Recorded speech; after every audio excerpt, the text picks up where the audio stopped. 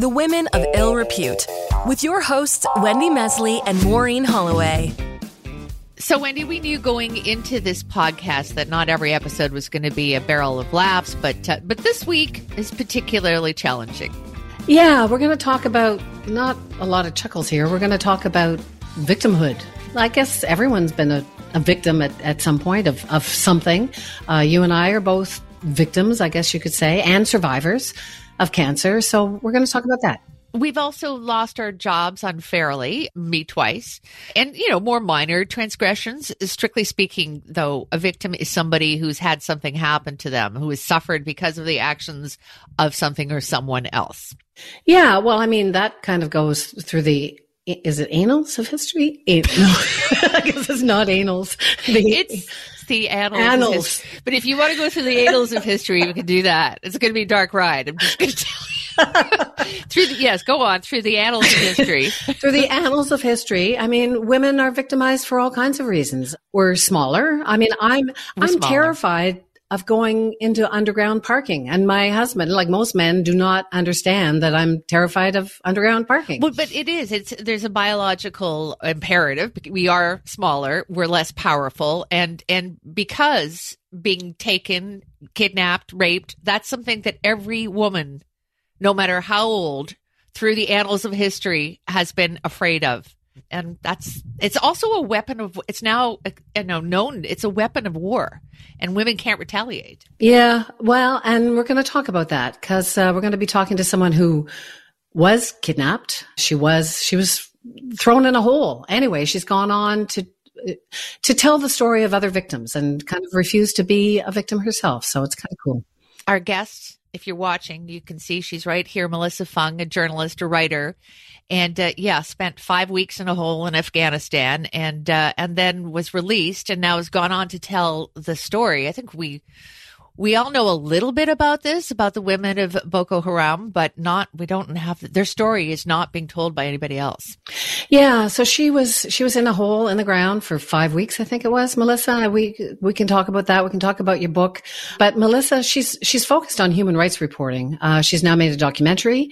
She's written a book about the Boko Haram girls, hundreds of Nigerian girls who were like basically stolen. They were children. As I said, like one of them was forced to marry and was raped by her. She was like 12 years old. She wasn't even menstruating yet. Yeah. They were kidnapped by the terrorist group Boko Haram, taken into the forest and forced to become child brides. Horrible.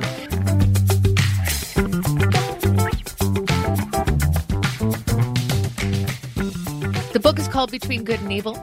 And though there's a lot more evil, Mellissa, than there is good, until the end.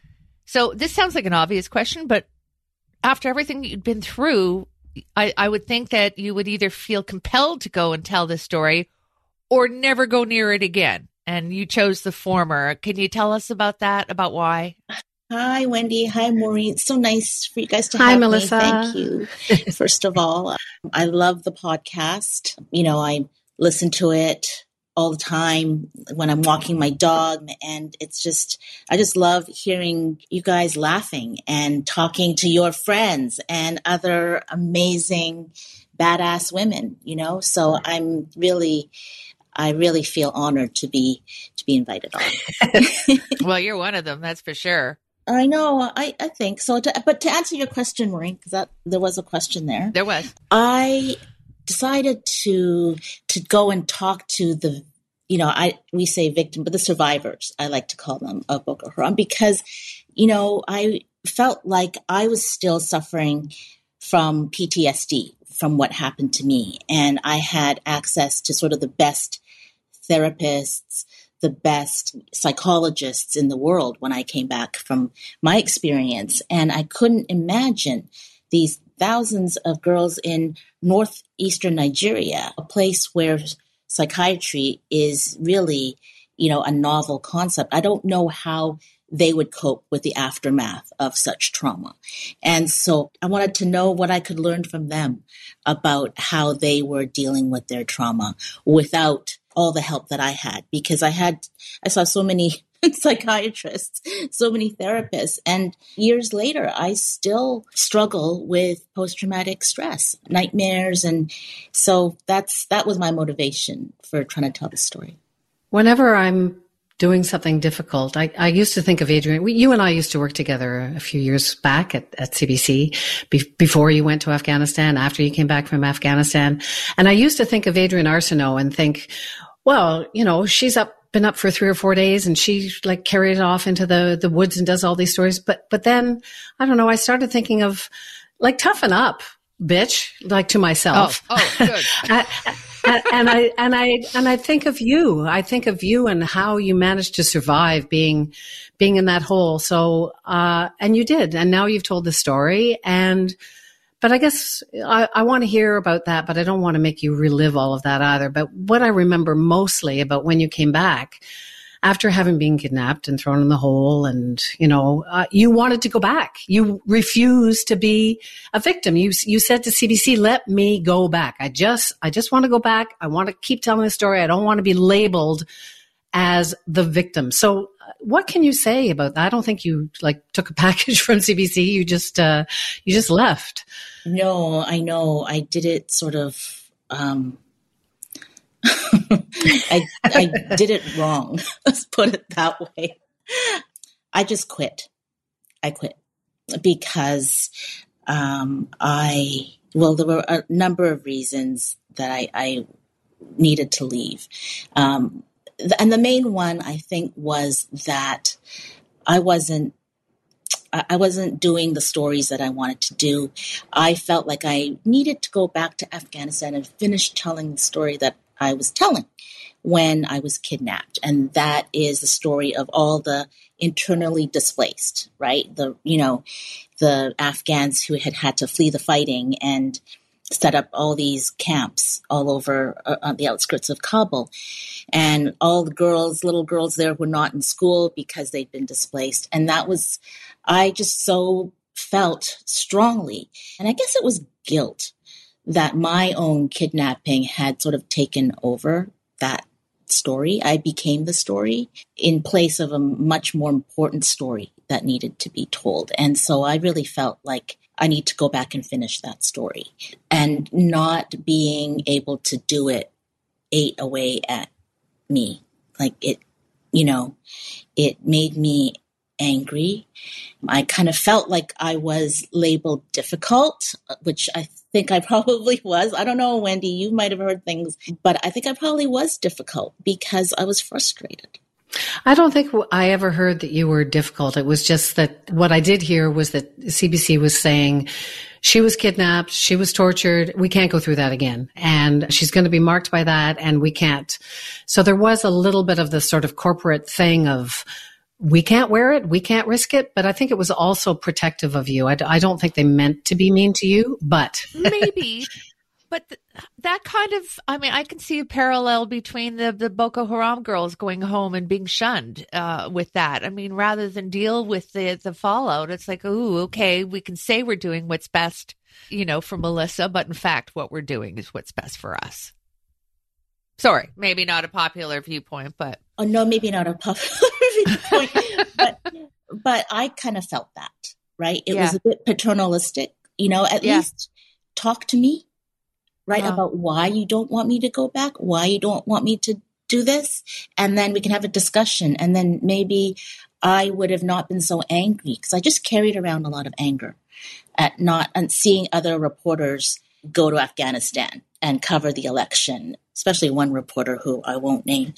But it was really, if they had just talked to me every time I asked to go and we had a conversation about why it wasn't a good idea corporately, I might have understood, right? But just the blanket no was very hurtful to me. Yeah, I don't think that anyone said this about you. I never heard this anyway, but it just applies to so many women. The whole, well, she's difficult, but it almost not with you, but with women in general who are raped or horrible things happen to them. There's this sort of narrative that gets established, which is, well, she kind of deserved it. She had an extra drink or she had a short skirt and it's like it was her fault. Like, and that's such a good point, Wendy. I'm so glad you said that, because I had also heard that I shouldn't have been at the refugee camp that long, that I stayed too long. And coming from male reporters who had been to Afghanistan, who had probably never covered that story, but judged that I shouldn't have been there. Right? That I didn't know how dangerous it was. Well, none of us did. I was the first Western journalist to be kidnapped in Afghanistan since, I think, since the war began. So, I heard that from other people, right? That I had stayed at the camp too long. I was there for 45 minutes. Oh, it's 45 minutes too long, Missy.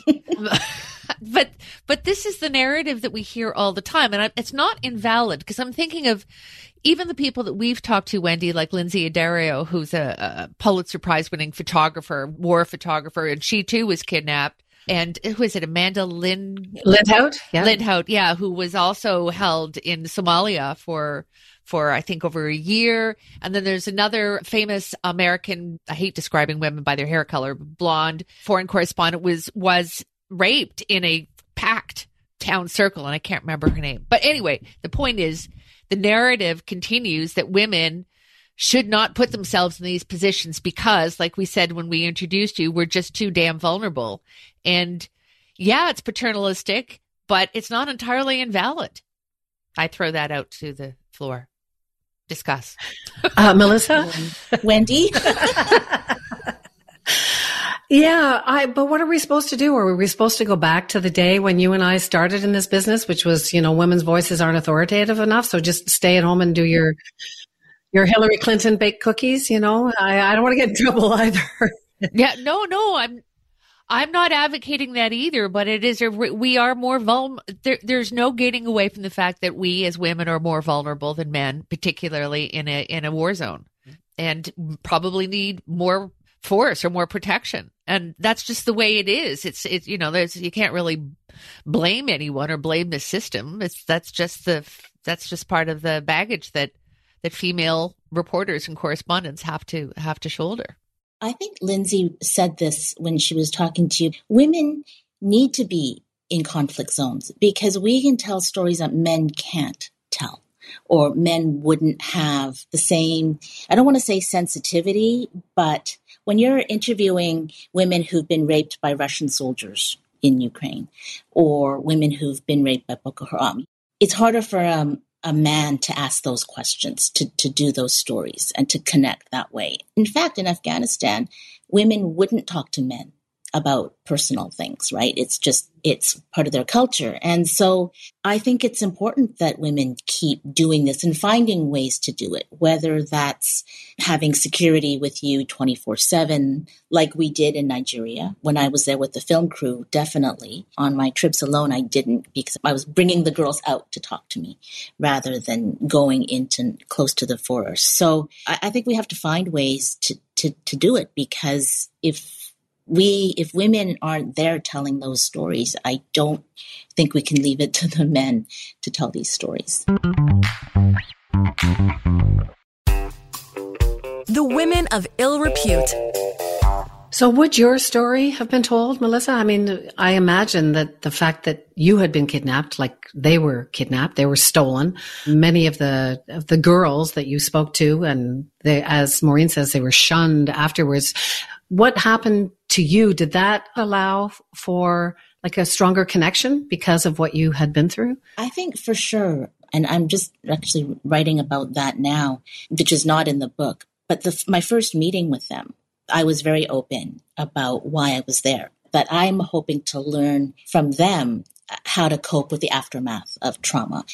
And as soon as they sort of found out, they started asking me questions that other people have never asked me. Like, where did they keep you? Did they tie you up? Were you afraid of them? And those are questions that are hard for anybody to ask me, even now, right? But they were just so open about it. And I could be really honest. And it was sort of the first time anybody had asked me a question about my captivity where I felt comfortable answering. It was more like a sharing. In the book, I visit them in a village where a bunch of women are now staying, and they are all former captives of Boko Haram. It's amazing. And they gather around and they talk about what happened to them, and they support each other and they comfort each other. And I think that my relationship with the girls was more about that than a journalist going to interview them and taking out their stories. It was more of a sharing. They wanted to know what Afghanistan was like, what the hole was like, what they fed me. So, I was stabbed, right? And I still have the scars, and I showed them my scars. And one of the girls asked Mal, she had a similar scar on her right hand where her Boko Haram husband had stabbed her.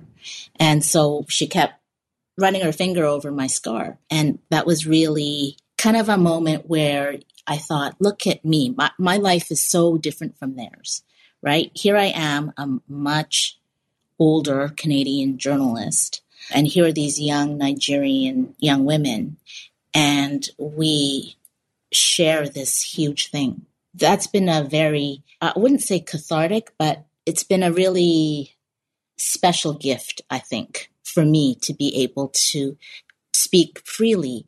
And I know that they would never judge, right? So, and I'm still very close to them to this day. I'm sure it was cathartic in a lot of ways for them to see you as a successful Western journalist, but at the same time, it can happen to you.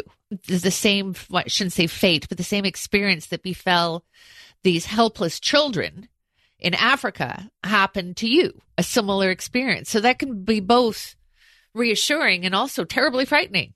I want to ask you, what is their relationship with men now, men in general? It's hard because they are now seen as being tainted by Boko Haram. And so they want to try to find a husband. That's going to be hard for them. And their mothers all want them to get married off. And a couple of them have boyfriends. One of them actually got married and had a child when she came back to her village. And then the husband's mother said, you can't stay married to her because she is Boko Haram wife. So they split up, and now she's got the child on her own, and she's back to living with her mother. So it's this cycle, and I don't know how to help them there. I don't.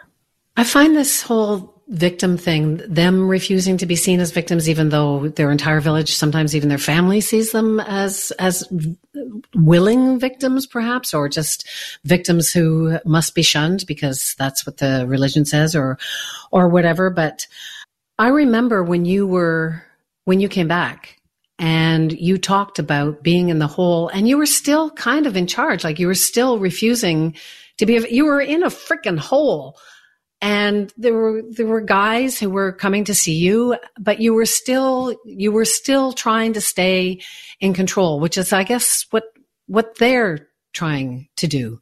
Are you in control now? Has writing a book, has done this documentary? Has it helped? I don't know. I think it's all a process. It's all part of a process. I felt like I was being defined as this former hostage for a very long time. And this is when I was still at the CBC too, right? That this happened to me and I'm going to be identified by it for the rest of my life, probably. I think what I decided to do is embrace it and say, this happened to me. I got the scars. It's part of who I am now. And so I do have this special kind of a superpower that I can talk to people like Asmao Gambo and Zara in a way that no other journalist can in the whole world. Well, maybe, I'm not the only one. There are others, but the blonde reporter whose name I can't remember. But yeah, it's a fairly unique, regrettably, but unique perspective that you bring. I want to throw something out. I watched The Woman King, which is actually based on a true story of a 19th century female tribe in Africa. I can't remember exactly where. They were warriors, and they were hired to protect the king of their tribe. And I mean, obviously, it was made into a Hollywood movie, so a lot has been romanticized. But one of the true aspects of it was this tribe of women warriors could not marry, could not have families, could not have children. They had to devote themselves entirely to fighting, because as soon as you put yourself in a maternal position, you are weak. And, as harsh as that may seem, it made sense. in a way. And so therefore, to be good warrior, successful warrior, you have to put away feminine pursuits. And that resonated to a certain extent. I mean, in that culture, I could see that. But all the good things that make us female, the nurturing and the love and the compassion that we bring, are also things that make us vulnerable. There's no question there. We have birth control now, though. Oh, that, yeah. I'll go after them with my packet of pills. Well, we can only get pregnant when we want to get pregnant. And then the men, they wear like baby Bjorn, and they're out with the strollers and everything. But this is all good. This is all a step in the right direction. Men should be more I don't think any of these Boko Haram guys are running around with a baby Bjorn on them. But these are steps in the right direction where we sort of spread the love and spread the vulnerability. I'm sorry. I'm just up on a soapbox here. I just wonder now, like if you go on social media, which is very hard to ignore, try as we might, there are all of these people who are sort of embracing victimhood because they had a headache or they had a varicose vein or snowflakes. Yeah. Yeah. It's just crazy. It's like, it's super in to be, I'm a victim. Listen to my story. Does it like make you crazy? It does.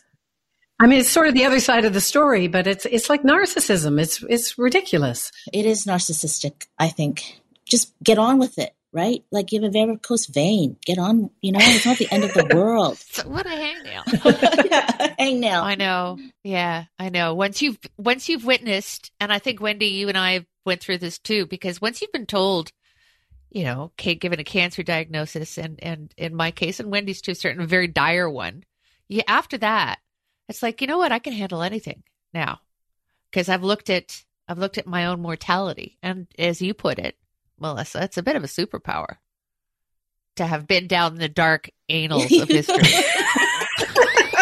It's annals, Maureen, annals. I'm going to say that now. I'm going to keep saying annals of history.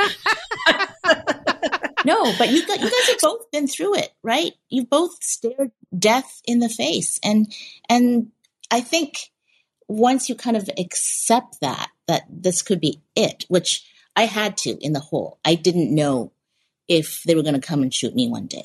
I really didn't. So I was okay. Like I kind of thought to myself, this is it. This is it. I made peace with myself, I guess. And once you've done that, nothing really can bug you that much. Can I ask you about your husband? You're married to Paul, aren't you? Yes. Yeah. Paul Workman, CTV. He was a big deal. I worked with him 1,000 years ago. He is a big deal. Yeah. But when I've been through what I've been through, whether to difficult childbirth, cancer, my husband, it was so hard on him. I don't know if he's ever recovered. And there's that, so I'm just wondering how, it's a personal question, but how's it been for you two in the wake of everything that you've experienced? I think it's harder on me because he's been going back and forth to Ukraine since last year. Oh, God. Right? And so what is it with you two? It's awful. And I totally admit I'm terrible because I automatically go to the worst place. A situation comes up or he doesn't respond to a text. He's in a frigging war zone and I'm, where are you? Then I think he's been bombed, right? Then I think he's been kidnapped. Because that's my automatic reaction. Of course. And so the poor guy, not only does he have to cover, he's in the middle of ducking bombs, but he's got to respond to my texts. It's kind of it's a wonderful love story, actually. I mean, you got together with him in Afghanistan. It was a beautiful love story. And then you got kidnapped and he fought for you. And I noticed, what was the dedication to Paul, who makes me believe that anything is possible. It's kind of lovely. It is lovely. Yeah. So tell us about what has he made possible for you? All of this. I couldn't have written the book without him. The support. He's my first reader, right? Like, so I'll send him a chapter and, he'll come back and say, oh, I didn't like it. Or, and he's brutally honest if he thinks that I could do better. And so I couldn't do any of this without him, to be honest. Did you send him texts in the field and say, so what do you think of this? And he's like, I'm busy. There's bombs dropping. I try not to bug him with this stuff when he's, but just let me know you're alive, right? That's not asking for much. But, I've gone back to Afghanistan about 7 times since coming out of the hole.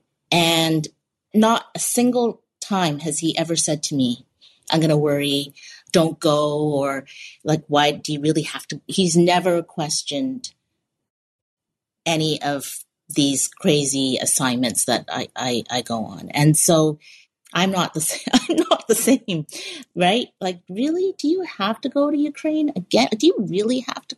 I think I'm much more nervous about things, about him going on a crazy assignment, as opposed to, I don't think about it myself, right? So can you laugh now, Mellissa? I know that you said that you're thinking of taking up surfing again. When I told you that I love certain forms of surfing, I'm going to pretend that they're not ones that were invented 50 years ago. But can you laugh? Like, is there light in you? Like, you seem okay. I mean, I can't imagine having survived what you've survived. But do you have chuckles? There's joy in your life, I would think. There's joy in my life. I think I have to work harder to find more of it, because I think the last 2 years have been really hard on me. Afghanistan, falling back into the Taliban, and then trying to help women get out. I was writing this book at the same time. I had to stop writing the book for a few months and focus on helping the women get out. And, as a result, I think I'm on blood pressure medication now. So the last couple of years between the book and Afghanistan, Nigeria and Afghanistan, I just feel like I've had to really work hard to look for joy. But I think, Maureen, you'll appreciate this. Paul bought me a keyboard during the pandemic, and I started playing the piano again. Terribly. I do the same, just as bad, I'm sure, if not worse. You're probably way better than me. No. And you'll never know, because I can't play in front of anybody. But I do play for myself, and it's incredibly therapeutic. It's almost like a transcendental meditation. Not that I can do that, but it can be. It's a wonderful thing to do. And I took up piano right after I finished chemotherapy. I took up piano and golf, and I'm terrible at both, but I do it anyway. It's not. You're better than me playing golf. What about the girls? They're women now, but they were girls when the Boko Haram girls. Is there a possibility of them finding joy? I mean, it's a broad question. I mean, I tend to think education is the best possible way out, but that doesn't even seem available to them. It does. Boko Haram, doesn't that mean like Western education is bad? Boko Haram, it's crazy. And its name, it's forbidden. What of them? What possible hope do they have to find joy in their lives? Do you know what? I tried to help them finish school. We found a private boarding school that took them. And after one semester, the principal said they're not keeping up. So they'll have to repeat. And then they really were not keeping up. So they were asked to leave the school. And so we found another boarding school in Yola that agreed to take them. And it was the same thing. I got them a private tutor, outside of classes, get them up to speed. And I think I just realized that school it's past them. They should have been graduating from high school. So now I'm just trying to figure out what they want to do. And, Asma has taken up sewing. And so, I'll get her a sewing machine. Gambo wants to sell children's clothes in her village. So she'll go buy wholesale at the bigger cities and sell them in her village. Zara wants to open a little corner store. We've seen them places like Africa and Asia, just a little shop that sells SIM cards and bubble gum. And so hopefully I'll sell enough books to help her do that, because I'm really adamant that any royalties from the book go to help the girls, because it's their story, right? It's not mine. So set up an account where Kabir, who is my wonderful Nigerian journalist colleague, will help dole out the money for them as they need it, because this is the only thing I can do for them now, because school didn't work. It's lovely to see you again, Mellissa. I'm hoping to see you soon, and thank you for doing this, and thank you for talking about the theme and not just about the book, because I think it just makes a lot of people think about a lot of things, and your heart goes out to these women, and you are the person to tell this story. They were girls when it happened to them. Now I suppose they're women, but it's lovely to see you.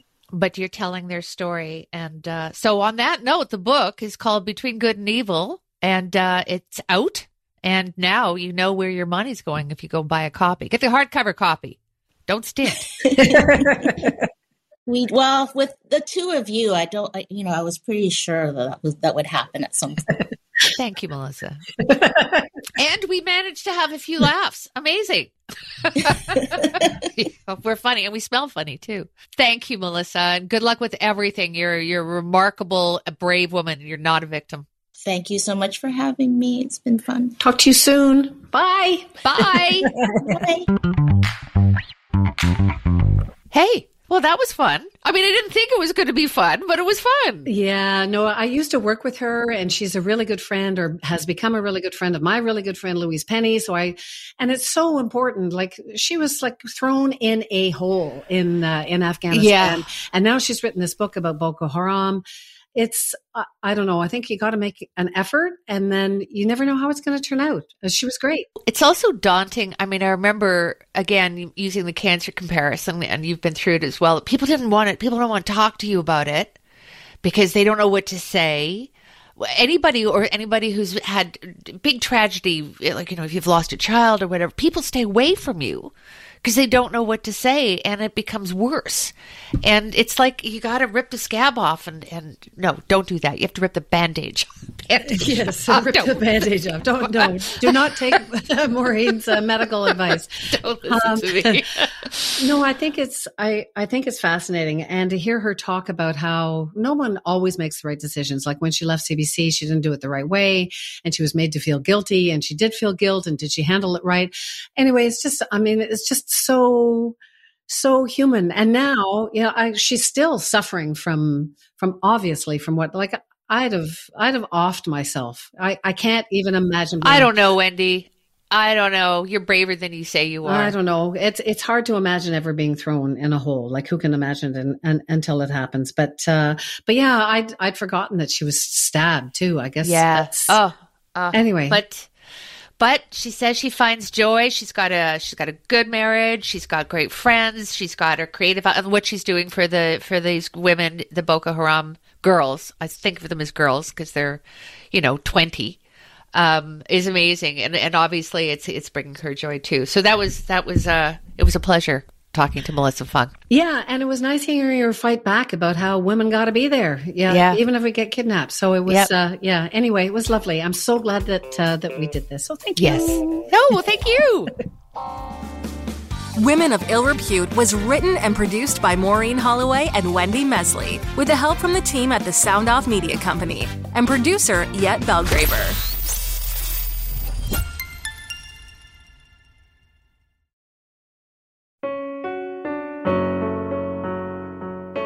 Hey listeners, I'm Christy. And I'm Mellissa, and this is Buried Motives, where we dig deep into the details of some of the most gruesome dirtbag murderers.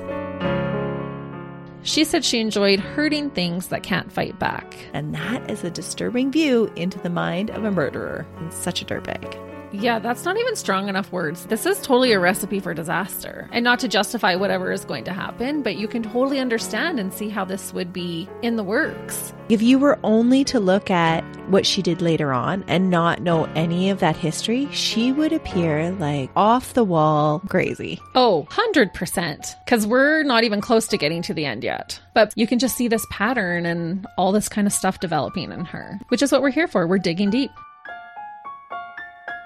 Join us each Thursday as we unearth the dirtbags that live among us and the motives buried there. Hope you join us as we exhume the truth.